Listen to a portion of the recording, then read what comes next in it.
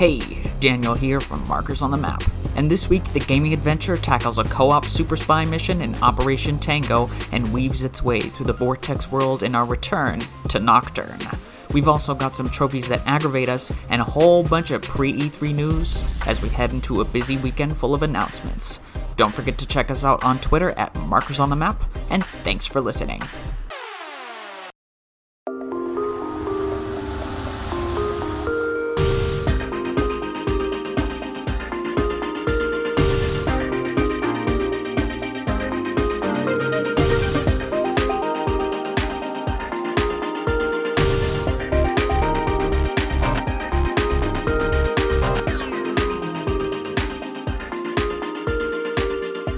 So I watched that new Loki show on Disney Plus this morning. I did see that did release. Yeah, it's actually really good. I think Disney Plus has been on like a really hot streak with these Marvel shows. WandaVision was awesome. Falcon and the Winter Soldier was really good. And this first episode of Loki might be my favorite of the three yet, like as far as premieres go. So I'm hoping it just keeps getting better and better. But sometimes when new shows or new movies comes out, or even games sometimes, companies will release special promotional items to go along with it. So for the Loki show, they did a version of Lucky Charms called Loki Charms. It comes in a nice special box with like a Loki-themed Lucky on the cover, and it covers the Lucky name with Loki and everything.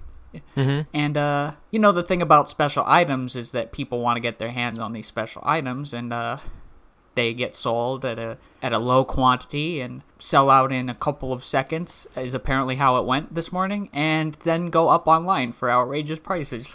The Travis Scott Recess Puff one, yeah. People were trying to resell that one. I think my brother got it later in retail for like retail price, and they had like a bunch of them, so you don't have to worry about that cereal.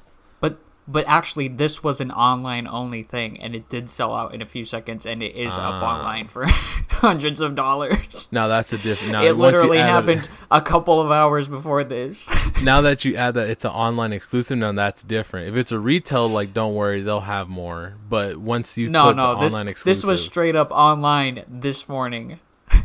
No. All right, Gone. You're never going to see that cereal. You are never going to see that cereal. So, cool for the people that got it if they wanted it, but man, putting a box of cereal online for $100, bro, it's not even for the cereal, it's for the box. Think about that. Of course it's for the box. Yes, it's definitely for the box, and it's a very still nice Lucky box, Charm, but that feels like something that should have been put in the stores instead of a special online promotion thing. It's very popular. Definitely. If you're gonna make something that looks cool, make it accessible to everybody. I guess, but then that takes away the whole. It's a limited item. If it looks there's cool, an argument to be had there. It's like it takes away that whole. It's a limited item. You should probably get it now before you don't have it and you regret it. I've done that. Yeah, I mean, there's an argument to be had there, but then you think about things that are like the NES Mini. Mm-hmm. And I wasn't able to get an NES Mini until like 2 years after the fact when they like re-released them. I just don't know about some things. I mean, cereal's one thing, but the NES Mini, it was like impossible to get, and I know because I went and searched around the store the day it came out, and then I didn't make the same mistake with the SNES Mini. I ordered it as soon as I could, and then even with consoles, like you see how hard it is to get a PS5, and then those things get put online for outrageous prices. So it's just, the cereal is kind of like, to me, a microcosm of what the bigger picture is here, I guess. I guess. Well, I mean, after what happened last year, it's not in. I guess what happened last year is not entirely like crazy that things are off the shelf or not available at the moment. I dread to think how it's going to be if Nintendo announces a new Switch, how hard it's going to be to get one of those. Please. I'm mostly worried about getting one for myself. Don't surprise drop it. Don't that would not be. Oh, pre-orders are up right now. Like, don't do that. At least give a day. This went from cereal. Because it's a games podcast. Everything's a springboard for talking about games here. Hey, you know what? It's Markers on the Map. It's our weekly podcast gaming adventure, and we're here this week for a pre-E3 show, kind of. So, as usual, I'm your host, Daniel, and I'm here with my good friend and co-host, Robert. How have you been doing lately? Pretty good. It's kind of been a lazy week, but I guess it's the calm before the storm because I'm excited for what's coming up for this weekend. Yeah, there's some potentially big things happening here. I think it's E3's back this year. There's a lot of hype. There's a lot of expectations. So I guess our hope is that it delivers more than anything. More than anything, I want E3 to deliver this year. Well, I mean, last year's E3 was kind of. I want to say it was at its best. It was just like the fragmented Summer Games Fest. Yeah, it wasn't. I'm really year. hoping this year they hit it out. They hit it out of the park. Yeah, especially with new consoles coming that have come out, and the expectation that there's exclusives to be announced, and the fact that we don't have a huge look at the future of either of these two new consoles yet. So I'm hoping this kind of fleshes out. Not only this year, because this year back half needs to be fleshed out a little more, I think, in terms of games. But then next year, especially, is what I want to see something that's going to come out maybe mid next year, get announced this week. So let's start off with some Battlefield 2042 news, because that was our little pre-E3 game reveal that happened just right before recording. Let's get the cool things out of the way. The reveal trailer was pretty cool. I liked it. I wasn't a fan of the tornadoes and stuff showing up because I'm like, is this going to be a battle royale? But it's confirmed no battle royale. On PS5 and Series X, this is going to have 128 player multiplayer, and I believe PS4 and Xbox One will stick with Battlefield's traditional 64 people. So that's cool that they're upping it. The maps are going to be huge and sprawling and everything. It's confirmed no single-player campaign and no battle royale. Now, Battlefield's campaigns aren't people's favorites or anything. I'm glad they're not going the battle royale route, but somehow the loss of a single-player campaign reminds me of another game in the FPS genre that did not launch with the single-player campaign. Yeah, I mean, I know what you mean. But, I mean, we're pointing at Black Ops 4 that didn't launch with the campaign. But I still say, even if it launched with the campaign, would it have actually been enjoyable or even worth playing through? Yeah. I mean, like I said, Battlefield campaigns aren't people's favorites, especially from the things I've read for the past, couple of releases of Battlefield. The last Battlefield campaign I really liked was Bad Company 2. It's kind of like the last Battlefield game I actually liked as well, but that's just me. But yeah, I mean, it's just the loss of the single-player component is, for some people, a pretty bad loss. But this is an MP-focused game. However, we got to get into the bad here. Seasons are a thing with both free and paid battle passes, which means 2042 is continuing the trend of live services. Yes. And I don't know, I feel like that is starting to drag some game genres down, not just in the FPS space, but it's starting to get a little games. Yeah. It's starting to become a problem, I think. It's too much. It doesn't make sense for paid battle passes and non-paid battle passes for a game you have to pay and shell out the full price for. Yes, and this is supposedly $70 on the new consoles. So the next gen version is supposedly $70 from what I've been reading. So you're getting the base price. You'll get a free battle pass, but you're probably going to have to pay for the better battle pass, basically. And at some point, I think I'm past the point where I've been I can't get into a game that's constantly demanding me to play this game and this game alone because I need to play a ton of games.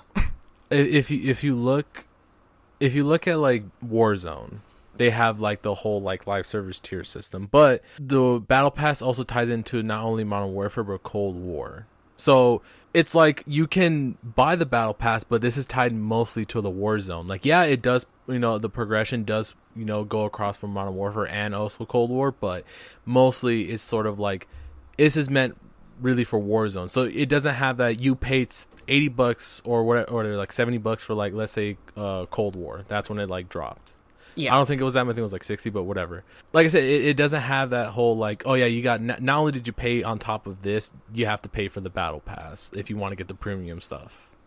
Now, is there a separate battle pass for Warzone and Cold War, or is just the Warzone battle pass? I don't think so. I think I'm not sure. I don't have Cold War, but I'm hoping that there's not two separate, entirely different like battle pass systems you have to pay for. Like I understand why Warzone, Fortnite, and even like first time getters of Fall Guys added the battle pass, but they haven't added like a premium at all. It's like it's free, you just earn it and stuff like that. It's more or less like you didn't pay for the game, it's free to play, so it's for those who like you can shell out the $10 because you're like, you know what, I didn't pay for this game, I can shell out the $10 for a game I didn't pay for and just get all the premium stuff. But it just doesn't sit right with me when you pay, you know, full price game and then you still have to buy a battle system. Yeah, I mean, a battle pass makes sense in something like Apex Legends or Fortnite, stuff like that. It makes sense, total sense. They have to monetize the game in some way. It's a free-to-play game.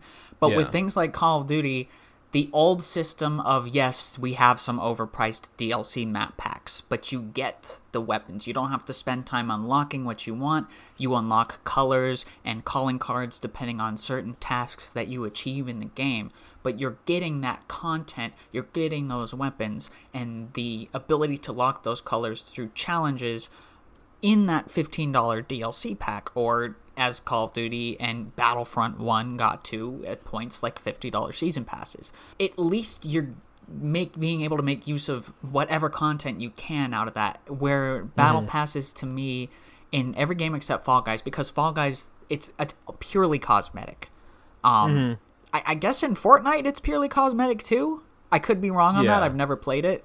I think from what I've seen has been only cosmetic skins. Yeah, this idea of these tiers, like we've talked about Black Ops 4 countless times, and the tier system on that, and the starting price of the game with the edition you bought of $100. So it's and battle passes get so confusing after a while. Yeah. If you've seen Super Bomberman R Online, I don't know what's what. It was negative engagement when I only play Black Ops 4 just to be like, I just need to get through a certain amount of tiers and then I'm done for the day. It was such negative engagement with that one, because it's like I have to not only, you know, finish this battle system on like to get everything on the whole thing, but it's like I paid for the season pass and certain weapons that I did unlock. You know, like, okay, yeah, like I bought I bought the like the season pass or whatever, I should unlock all this stuff. But when towards the end, when they're putting weapons that aren't not on the battle pass, you have to unlock them by random chance in the battle pass, I was just done with at that point. I'm thinking to myself, what's the point of people like what is the point to have fun when you play a game, or is it to sit there and grind out tiers? It's like that's why the battle pass system doesn't necessarily work for me. What makes it work, I think, and we bring up Avengers all the time, when it's not got a time limit attached to it. If there's no time limit, yeah. If playing a game feels like you're actually doing like work, it's not fun. So when you're like, oh, I'm stressing about, I gotta get to this tier system by this day, it's not fun because there's a time limit. It expires in 30 days. You're like, oh, I gotta get to tier 100 in 30 days or something like that. That's a lot. That's a lot of hours you gotta put into a game. And like I said, companies need to understand that people that play games have other games to play. There's always that one person that always plays that one game forever, and that's their one game they're gonna play. But other people, man, they got other games to play. You can't put so many hours into one game, especially with a battle system. But with Fall Guys, look at it like this: it's a free battle pass system. It's honestly pretty easy to get through. It's super easy. Yeah, like the first time you play like the first round with the new battle pass system, you're probably gonna be at like tier 10 by the end of the night, and that's only for like a 3-hour play at max. And I feel like even with 50 levels, the most recent season of Fall Guys has been the easiest battle pass to do for them. Because they add more days to it. Requirements were, more days, sure, but the XP just seemed like you didn't need that much. So the XP I really is easy to get. They add more days when it's like the mid-season update. They'll be like, 30 days left, but then, another 30 days added onto it. If you're going to... Basically, we can go on about it, but at the end of it, I don't know how I feel about having a... Like, yeah, the free one's fine, but having to pay for a premium one after buying a fully priced game is, I don't know about that. And also, the whole tie-in time limit that you got to get this before it disappears. Just either make it, a easy 50 level system, not 100, or make it, not, like there's no time limit on it. I don't know. I just feel like you having to rush and put in so much work into a game once it starts feeling like actual work, it's not a game. I guess my issue is for the paid battle pass. Hopefully it doesn't give people an advantage, like a pay-to-win advantage.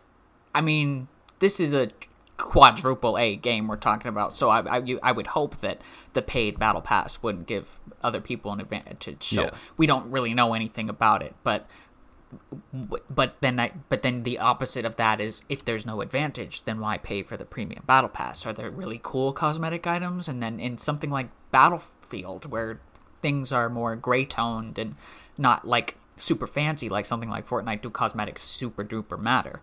Are you paying I don't know how much the passes will cost, but are you paying for a hat or something? And I would also argue that Borderlands itself, with challenge cards, is a very good way of approaching a battle pass system. Because apparently all three of them will be able to run at once. You can repeat them to try to re-roll your weapons, stuff like that. So, like, it is possible for less live servicey things to keep things going in the right direction. To say Avengers is a great example of a battle pass done right is pretty... There's I don't know. There's a lot. I don't want to get...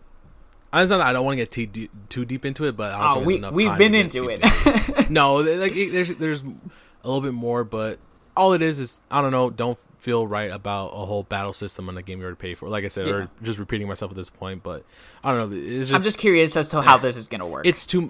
I guess it's also the point. Like I said, it's just there's so much of it in other games that I'm tired of it personally. I can't deal with like battle systems anymore, tier systems and all that. I can't do it. I try not to buy any games that have that. I'll play Fall Guys, and trust me, I'll run Avengers like 5 minutes a week to see what costumes are new that I can't buy because they cost money. Anyway, other thing I was going to say about Battlefield 2042 is that it reminds me of MAG with how many players it has. Now, MAG had 256 players. MAG is probably a deep cut for some people. It's a online FPS that was on the PS3. It was crazy because it had 256 players going at once. I played the beta, lost, uninstalled the beta, never played again. But for some reason, this reminded me of MAG. So, just as our little deep cut reference this week. I just say we just move on to the next thing. Oh, you're not going to like the next thing. Oh, never mind. Let's go back. So, MAG. No, we're going to have to move on to the next thing. Sands of Time's not going to be at E3. It's been delayed. I'm sad. That breaks my heart. To me, this screams full, like, rework. Like, we don't know for sure, but this screams full rework to me. I don't want to say full rework, but I still have to mention that first initial teaser was still, I guess, a beta or alpha. It wasn't technically, like, you know... Yeah. People were relentless. I guess the way I view it is that they only just made it look quote unquote nice, or they just made it look like, you know, HD graphics, modern day, you know, whatever. I don't think they actually had actual different mechanics or gameplay, or, you know, I can see why they could delay it, because it is a PS2 game, so there could be things that haven't aged that well. At least from my memory, it doesn't seem that way to me, at least, because I think that game has aged very well. I don't think there's anything wrong with it. Checkpoints and everything's fine. But maybe there's a couple things that are just like, you know, we want to add this and make it better or change it up because this is a new modern day, you know, like, let's look at like God of War, Uncharted and all that, like all those type of like puzzle 3D platformer games like that. Maybe they want to change it to that type of game, which I'm fine with. It just never sat well with me.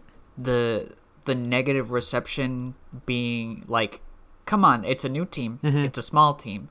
I think you're people are being a little too hard on them. It looked there fine was to nothing me, honestly. It looked like what it was trying to look like. It looked like Prince of Persia: Sands of Time. HD. I don't know. I think it's gonna look a little different the next time we see it. Yeah, I believe it is going to look different. I hope they don't cancel the development of it. That's the only thing I don't want. I don't care. I guess don't make it a Duke Nukem Forever where it takes like years from it. You know what I mean? Or like a Skull and Bones. Ubisoft, or is it like Final Fantasy 15 took like, was it like years? Like, I hope it's not like that. It takes like 10 years to release. I hope it's just like we're just delaying it to actually put it to what gamers expect a game like this to be. Like I said, we have Uncharted, Tomb Raider. We got all those games now that are modern day like puzzle platformers. speaking of Final Fantasy 15, that is some E3 2006, I think, like nightmare scenario where it's like, oh, this is gonna be the best game ever. Final Fantasy versus 13, it's gonna be incredible. Then we finally get a gameplay trailer like 3 or 4 years later, and then the game finally gets its name changed like 2 years later, and then comes out like 2 years later, and then I play it, and I'm like, this is not it. I mean, I don't know what they could do to mess up. It's just a remake. I don't know what they could do to mess up that game because I love the PS2 game. So hopefully they don't completely change it to like the kind of reboot they did in 2008. It wasn't terrible, but I didn't feel like it was a Prince of Persia game. Yeah. So I hope they keep it, to the core of what Prince of Persia really was. At least that Sands of Time, quadrilogy, because it's 4 of them. Still on that front, that Ubisoft front, Rainbow Six Extraction. That was formerly Quarantine, formerly rumored to be Parasite. This is an upcoming PvE shooter. I didn't know it was a PvE shooter. I thought it was like PvE. like a 3v3 tactical. So this is a horde mode game, I'm assuming, like a zombie type thing. Yeah. Like a Left 4 Dead. Operation Chimera, that's when they had Outbreak. There was a whole season worth, I think, Lion and Finko, those were the 2 operators that released that season. Operation Chimera. There was a whole zombie mode, and a lot of people liked it. I enjoyed it. I thought it was a bit too difficult. I was like, this is kind of hard, and I don't think I even finished like those like. Was this last year? Because I remember talking about this. This is like 2000, early 2018, late 2017. Ah, okay. So this was like a few years back, but okay. I think they're building off that premise and idea and gameplay style. It's been a while since we've had play PvE horde mode, and nothing wrong with a little PvE, that's for sure. Nowadays, that's foreshadowing for some stuff later, but I don't know. I really don't understand why Siege adds certain modes and then they get rid of them. And I feel like there's certain Siege can benefit from adding those modes on just their standard 6 Siege game. But if they want to take it and make it, a completely different, separate game and actually add, more levels, more characters, different characters, you never know, then I'm all for it because it was honestly pretty fun. I just wish it was just a little too hard for me, honestly. Look, when you got something good like a Ewok Hunt mode in Battlefront 2, why not just make it part of the whole game? Bam, exactly. Part of the whole game.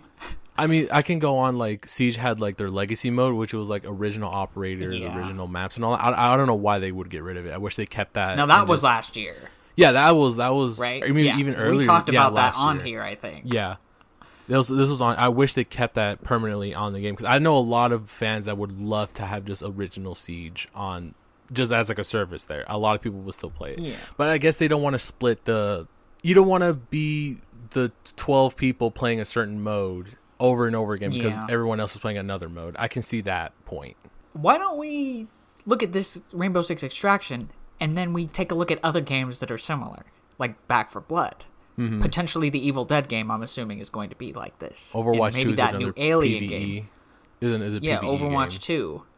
Although I'm hoping that's more like campaign oriented, maybe like co-op mission, but like this like horde mode genre that Back 4 Blood is kind of resurging the whole Left 4 Dead like space basically. Mm-hmm. I've been thinking just recently, is this the next genre that's going to get oversaturated?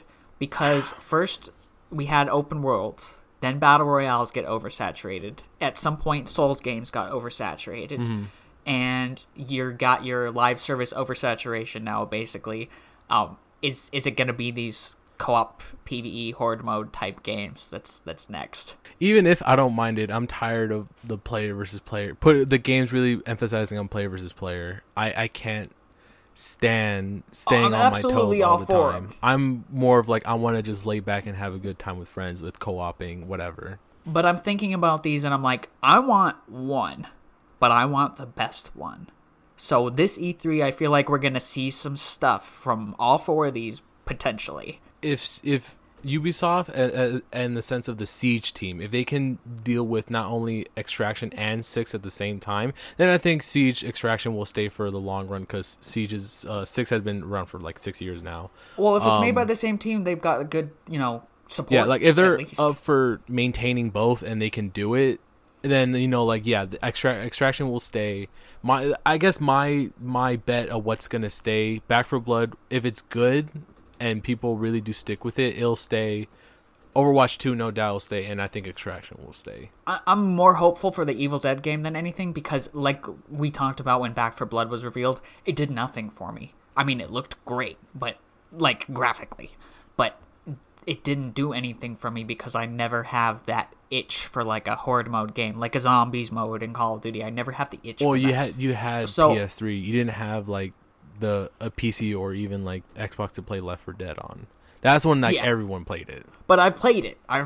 So I'm more curious about the Evil Dead game and that Alien game, of course, that was revealed a couple months ago. I'm pretty curious about that because I hope that one. That to me sounded more mission based instead of like a horde mode. Yeah, I hope like, that one. To me, the greatest horde mode was always War for Cybertron, and I don't think there's any topping that.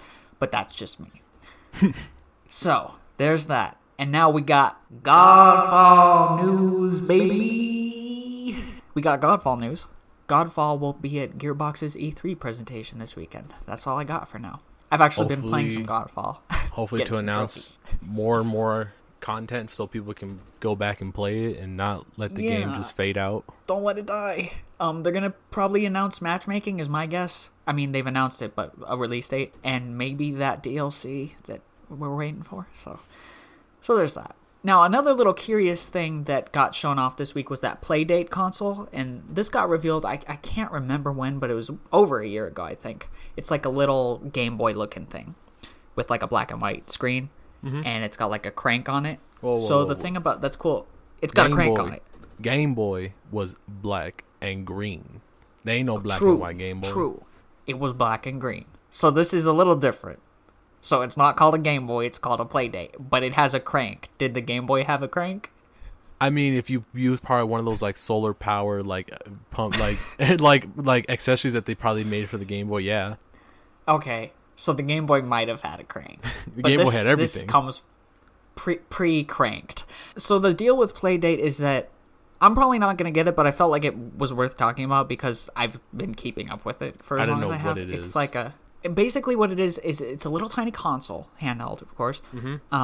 And it gets games like downloaded to it. Like every week, I guess they're doing 2 games for the first season. So the first season is free with your Playdate, and there's some there's some known developers working on these games, and the games are all meant to be played with the D-pad and the A and B buttons and the crank. The crank can do things like move your character forward so that the other things can do other functions.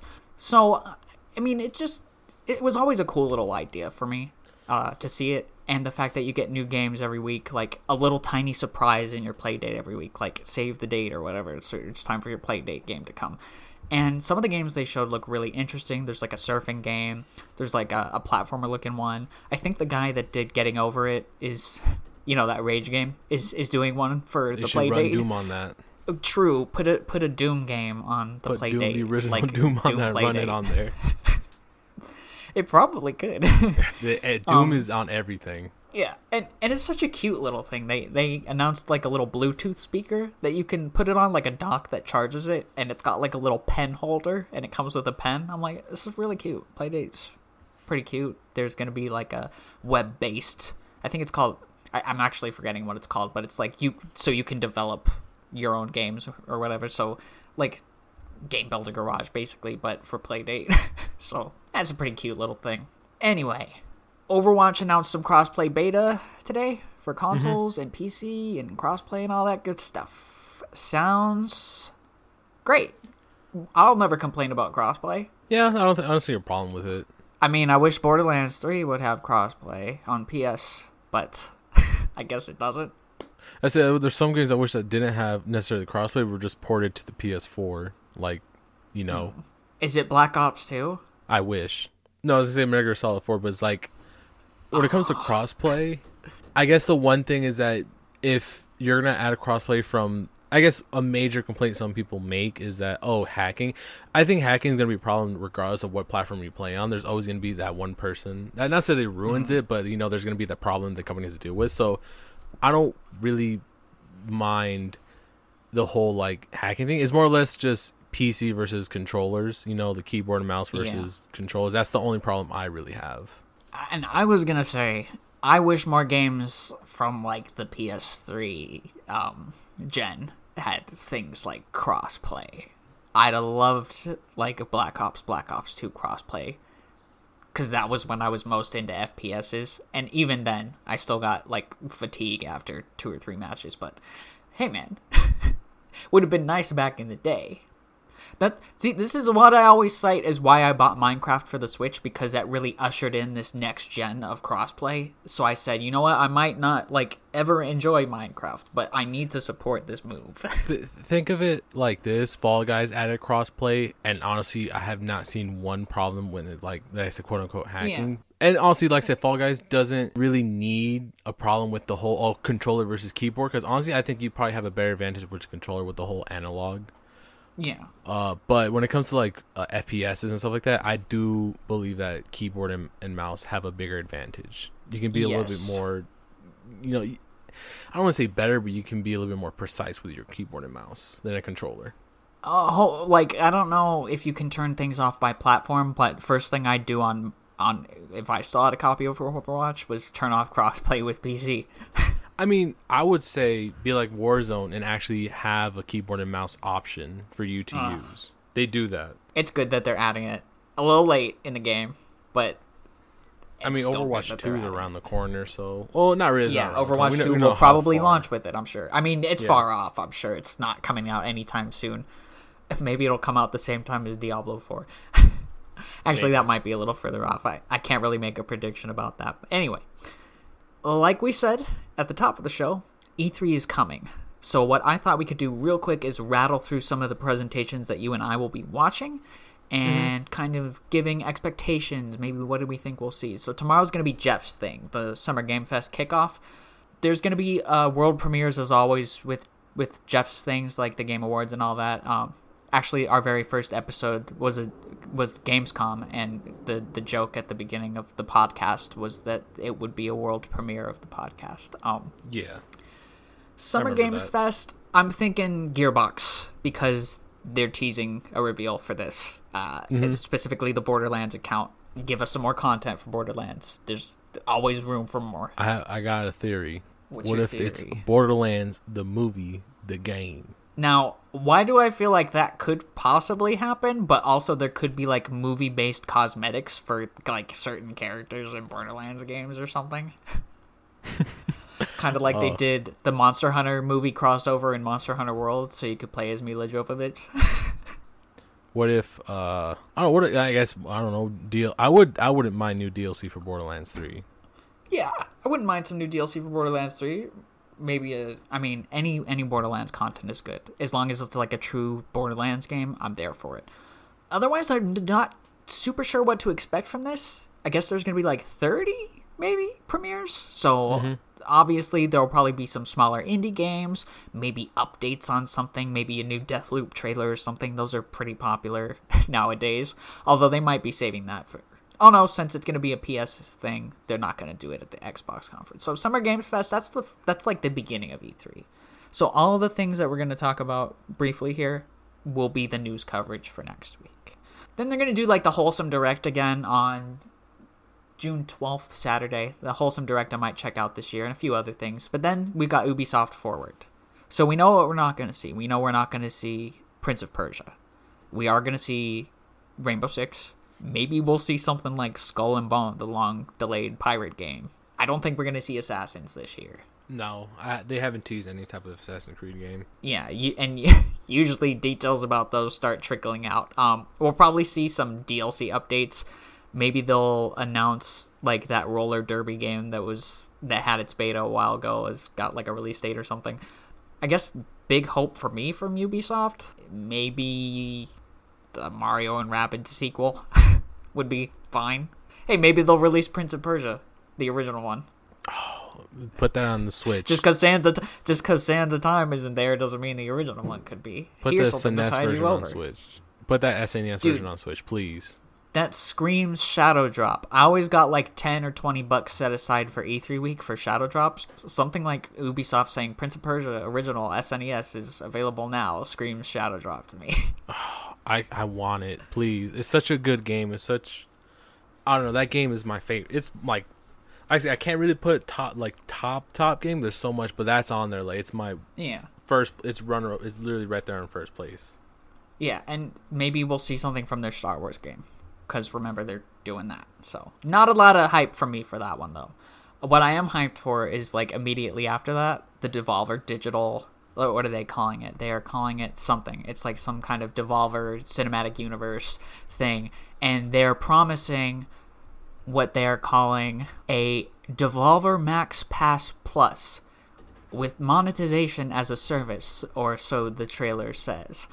Devolver's conferences are always the most unique, funny, like Adult Swim, late night, Sunday night, 15-minute live action show-esque things on the planet.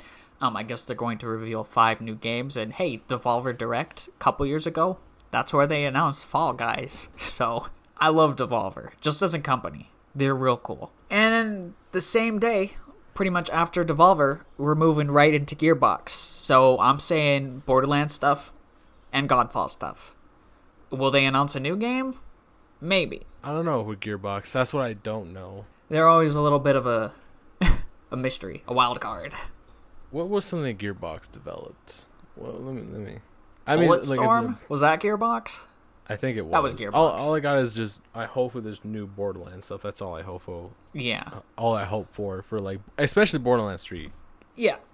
Then we get to one of the big ones, like one of the 2 most major ones on the 13th, that Sunday. That'll be Xbox and Bethesda Game Showcase. So it's just Xbox and Bethesda Game Showcase this year instead of just Xbox. So that'll be interesting. I'm thinking we'll see more of that Perfect Dark game, maybe. Maybe a look at Halo. Was it Halo Infinite? And Bethesda might show some new Starfield. And I'm really thinking that Elden Ring might show up there. I really don't know, because I always make predictions that never happen at E3, so I'm always just like, you know what, I'll just see what they have. Yeah. And then we got Square Enix Presents. Avengers is going to be there. Black Panther DLC is probably going to be shown off. I guess Eidos Montreal is going to have a new game, so that'll be cool. And Warner Bros. Is going to do a Back 4 Blood presentation like right after that on Sunday. Take-Two will have a show on Monday, June 14th, and that'll be followed by one of my favorites, the Limited Run Games Showcase, where they're going to announce like a whole mess of physical editions that come out. And then that same day we have Capcom at 2:30 Pacific, I believe. Capcom is going to do that. They didn't announce theirs until a couple days ago. Maybe there'll be some Village DLC. There's definitely going to be some Monster Hunter updates and everything. Bandai Namco will do one on the 15th in the afternoon, but on the 15th in the morning, we have none other than my favorite E3 event, the Nintendo Direct.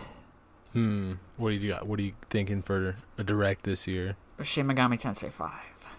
I would say maybe some Breath of the Wild, too. I'm sure it'll be there. It will be there. Something. What I really want them to show is Metroid Prime 4. And also, another Metroid game I'm really hoping they show is a remake of Fusion, because they teased it at the end of the Metroid 2 remake, and I need a Metroid Fusion remake for the Switch in my life. I need it. I don't know. Metroid, that's a long shot. But it's just, at some point, it's just got to happen. It's a long shot, but Give me it does Metroid, have to happen. Nintendo. I don't know. Also, maybe just maybe, Knuckles in Sandopolis or Sonic Paint. You know, one of those long-awaited rumors, something like that. Because of Nintendo, it's a long shot, because I honestly think every time I hear a prediction, it never happens. It's always something else. You know what? Splatoon 3. We're going to see something from Splatoon 3. Yeah, I think we'll see a little bit of Splatoon 3, but I don't think they're going to make a big deal about it, because they already kind of did at the last Direct. I think Bayonetta 3 might have a chance this year, although people have been saying that for years and years now. It's still not. Like, we know it exists. It was shown at a Nintendo Digital event. we don't know anything about it outside of that. So maybe Bayonetta 3 will show up. You never know. Maybe. I'm just hoping that there's more announcements than updates because they're doing a 3-hour Treehouse stream right after. So I'm hoping there's more announcements versus here's an update on such and such. I always do hope that, yeah. And actually, Nintendo, just show me some Shin Megami Tensei 5 gameplay. And then it'll be great, and it'll be a great direct if you have Metroid. Otherwise, we'll have to see. Anyway, I do have in my possession here a Nintendo Direct rumor. Ooh. And it's got some lifting to do because it's right before E3. It's sponsored by Markers on the Map presents Trial by Energy Drink. And this week's flavor is E3 Espresso. It's for, can't believe I'm saying this, Donkey Konga 3, Battle of the Bands. It's a time of peace on DK Island. Evil villains are nowhere to be found. Suddenly, a copter floats down in front of the DK residence and tilts his head, angrily staring at the door. The door flies open, and Donkey Kong emerges triumphantly, as if to question this reptile's reason for being here. In one hand, the copter grasps a metal rod, and in the other, a triangle in which to clang it with. A mighty metallic sound blares through the forest, and from the shining spotlights from above comes a giant stage. Clad in a fresh tuxedo, the maestro, Ludwig von Kinke-Rule, lifts his arms in the air and stares confidently down at Donkey and his friends and family, who have joined him outside. Diddy Kong tosses Donkey a set of bongos, and he furiously taps them, claps his hands powerfully, and then glances up at the conductor of evil. This is Donkey Konga 3, Battle of the Bands. And this time, the bongos aren't the only instrument. Using Labo technology, Donkey Konga 3 will feature over 15 instruments to play. Rock out with the guitar as you take on the Masters of Metal, the Northern Cremisphere's evil forces, including Bleak, who's so sick of shredding the slopes that he's moved to shredding this here electric guitar. Then go up against the disco synthwave masters of Crocodile Isle as you turn the Labo keyboard into a musical weapon unlike any other. Even the Masters of Jazz, the resident enemies of DK Island itself, are here, using saxophones and trumpets for a new era of rhythm and blues in the music game genre. So let's meet some of the bands. In Donkey Konga 3, experience robust story modes through the eyes of its main characters and their branching paths through the music world. Our main tale comes in the form of DK and the Family, where Kongs like Donkey, Funky, Cranky, and Kitty blast through stages with the help of their producer Diddy Kong. Switch instruments on the fly with the magic of Labo, and conquer Von Kinke-Rule's devious enemies, like the Claptrap Quartet featuring Claptrap from Borderlands, the Opera Crows, and the Pirate Crew Band.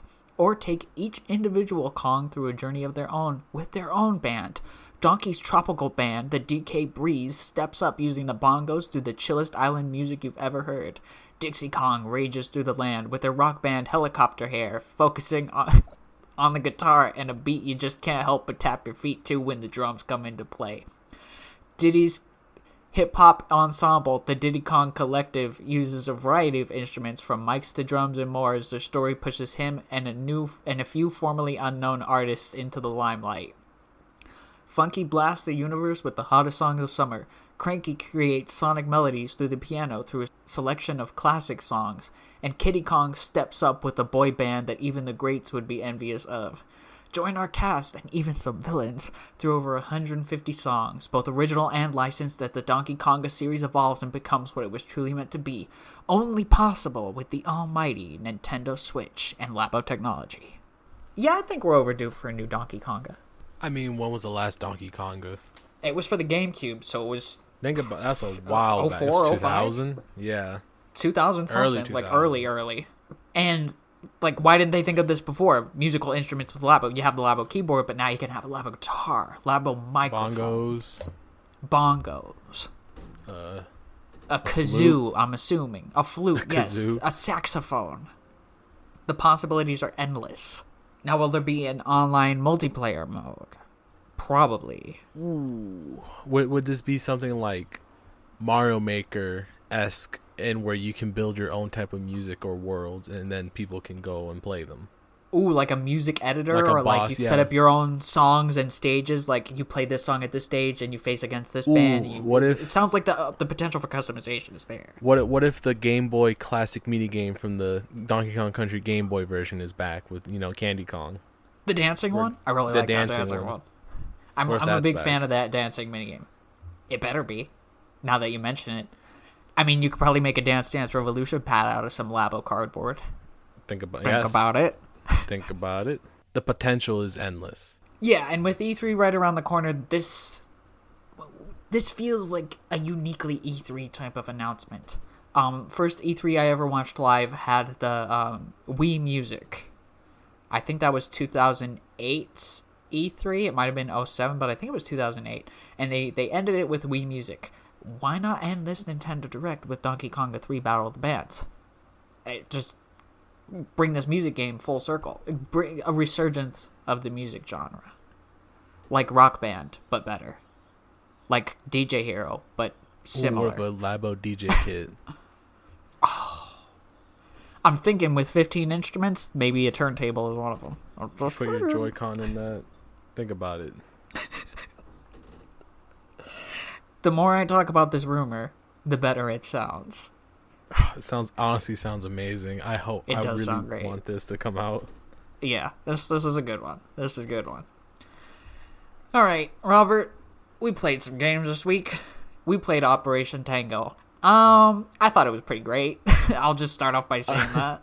Operation Tango from an indie develop, group is fine. It's great. Only I would say 3 main complaints. Yeah, let's get those out of the way. Just get it out the way. Sometimes the game randomly crashes at certain points, and it's not random. It's at certain missions, at certain points, it just crashes or disconnects. Which, maybe throw a patch in that, fix it up. Thankfully, the checkpointing was great, and it actually stuck for us. The checkpointing, fantastic.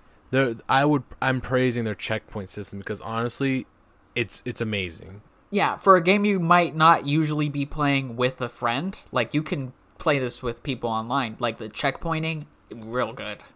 It's real good. I enjoyed it. I think most games should look at this checkpoint system and really take, because it was the whole. There's enough checkpoints to really be man, I gotta get to this part, and hopefully I don't mess up because then I have to restart it. But not one of those oh, I just messed up, gotta go all the way back and just do that one part, or do everything I already did fine, but this one part that I keep messing up on, I can't just have a checkpoint right there before it. Yeah. I guess the controls are a little sensitive. I would say in some parts, definitely. It's too much, because once you gotta move the analog and it just kind of overshoots it, or it's just, I'm just no, I meant to go on that thing, but it's not going there. It's not going to what I want it to be at. It's so many things are on the screen and you have to get to one certain, I guess if there's a certain valve you have to turn, and it just kind of there's 50 of them, and then you have to get to that one certain one. It's kind of, at some points, because there's that whole you got 20 seconds to do it, it's it kind of gets too much, and then you kind of just overshoot it. It's a little too much. My issues with the controls were not awful or anything. The controls are fine. I only had 2 levels where they were an issue for me. First was Agent playing the 4th mission. The controls are a little weird, where you're going through the space and you just see the person at the top when you're playing as the Agent. You're at the computer terminal, basically. You're telling him you're fixing everything. The controls are a little weird on that one. And the hacker playing the last mission is the hacker. That last part with pinging the nodes and finding the bomb, basically. Having to press circle to go back and go to other things instead of just having one seamless menu was a little stressful. So the controls otherwise were pretty good. Yeah, I think it's just those 2 major things. Yeah, like I said, it reminded me a lot of We Were Here, except I liked it better because it was a little more chill. There was not there was 1 or 2 time sections, but they give you enough time. Whereas in We Were Here, the directions are not super clear all the time. That part when the water starts rising, or the chess part especially, was a little frustrating for me. But for a free game and essentially a free plat, Operation Tango had a really nice graphical style. It was pretty low stakes, even though the stakes in game were high. Both characters give a different perspective, and whichever one you play as second, it's obviously going to be easier, especially if you're playing with the same person, because they can just tell you what they did here and what's impressed and all that. So overall, it was a very fast paced and enjoyable plat run. Took about 7 hours for us. Yeah, it was a 7-hour run. It wasn't too bad. And I honestly think there should be more games like this. But maybe continue to advance them, continue to make them. I mean, I get it comes with like a certain simplicity. Like, of course, you have to tell somebody to do this and they have to tell you to do that. But like, maybe developers will find a way to make these more like involved at some point. Because these are usually short games because you can play them with randoms online or whatever. But at some point, I don't know if the genre can move past short mission-based games like this. But maybe at some point there'll be like a bigger narrative. Maybe I would have liked to have seen more story with Operation Tango, but I really can't blame them for not having more story. It's not like a downside. It's just like something I wanted more of afterwards, but I can't blame it, is what I'm saying. Anyhow, I finished Shin Megami Tensei 3. Now, I played on Merciful, as I said. I also used a guide. Don't ask me how many hours it took me to finish Shin Megami Tensei 3. The answer is not that many. So, obviously, I didn't play it as intended, but like I said the first time I talked about it, I was more interested in the story, the themes, and just seeing the world of Nocturne more than I was hitting my head against the wall again with like a relentlessly difficult RPG, especially so close to Intergrade, Rift Apart, Game Builder Garage, and whatever's coming out, Mario Golf. So, it was more like an experience that I wanted to have, just seeing Nocturne. I was a little upset that I got the worst ending because apparently I made a wrong choice in one of the choices, but that's besides the point. I just wanted to remark on some of the gameplay things in Nocturne, and I meant to do this last week, but we ran out of time. Nocturne is the type of game where you have a maze, and usually in a game, there's two things you don't do in a maze. You don't fall through the trapdoors, and you don't walk on the floor that hurts you. The spikes, basically. In Shin Megami Tensei 3 Nocturne, there is a cave with a maze, and not only do you have to fall through the floor, but you also have to walk along the floor that hurts you to get to like 3 out of 4 of the bosses that you have to defeat in that cave. Okay. And if I wasn't using a guide, would I even think of that? Would I say, no, I can't go this way? Like, and also there's like scenarios where like areas are dark, and if you don't have a demon that can use Lightoma or have a light ball in your inventory, it's just dark. There's no other way to lighten the area up. So there's like really archaic like traps like that in Shin Megami Tensei 3 that we just don't see in games nowadays. Yeah. I don't know. Even with the guide, this was even. Yeah. Even with the guide, you still made a mistake to get the bad ending.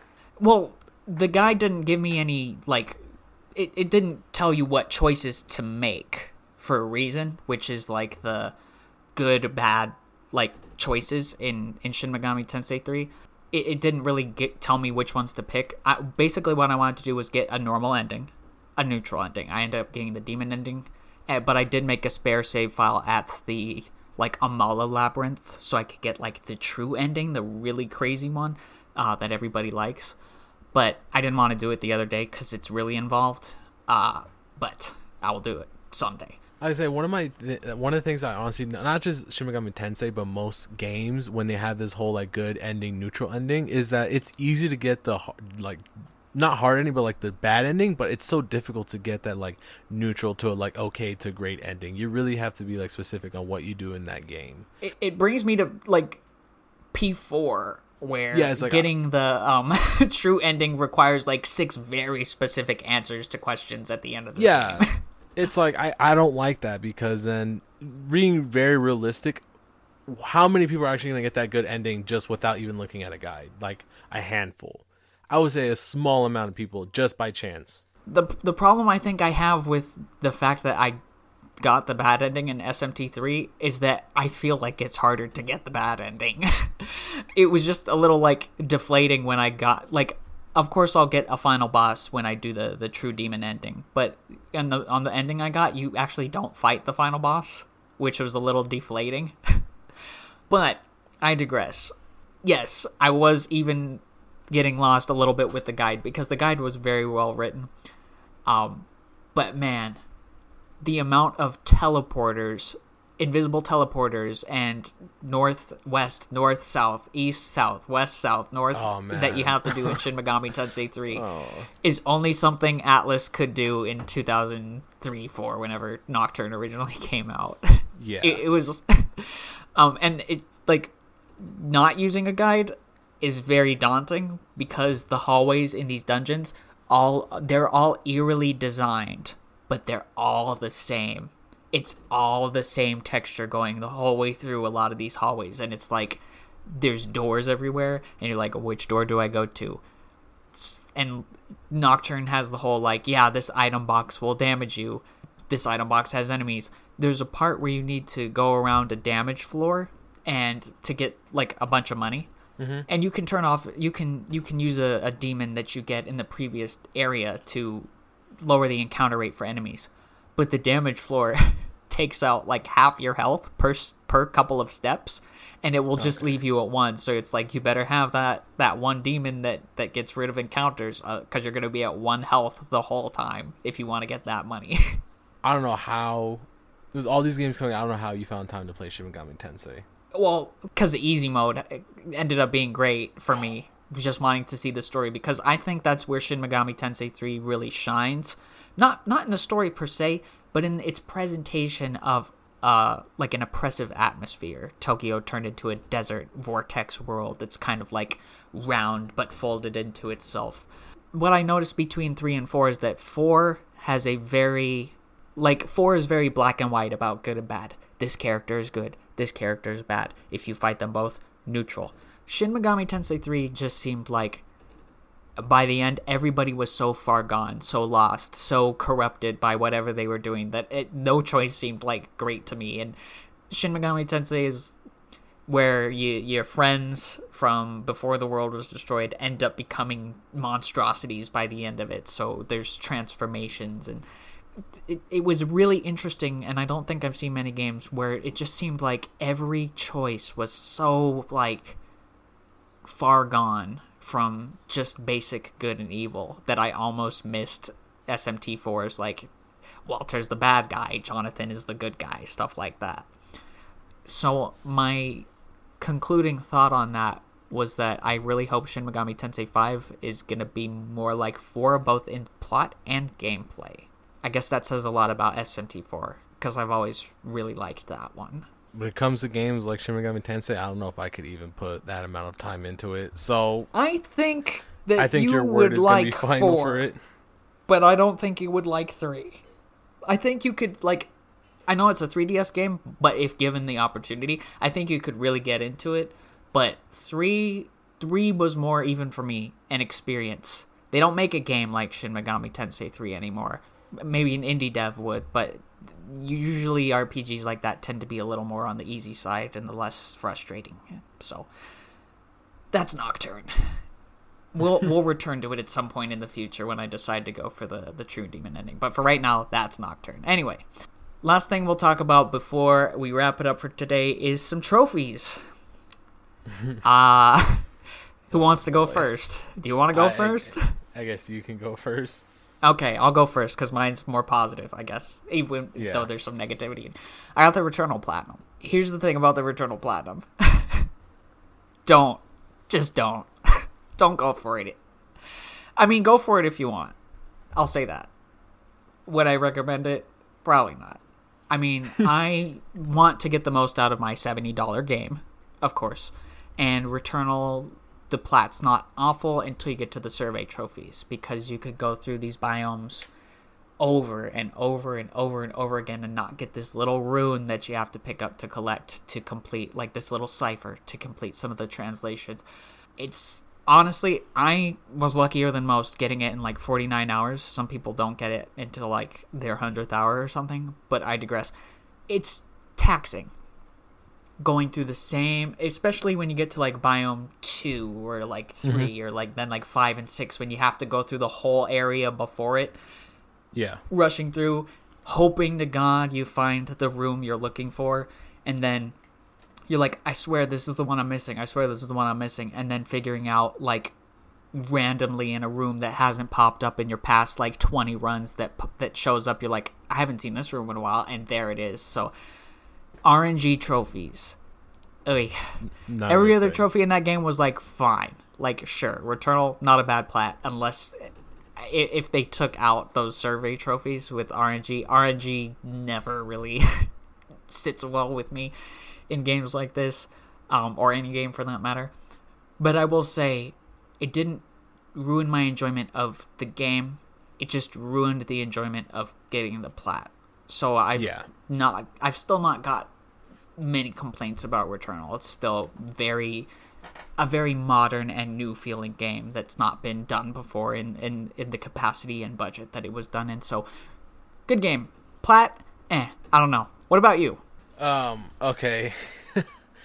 I decided to try to go for South Park The Stick of Truth plat. Ooh.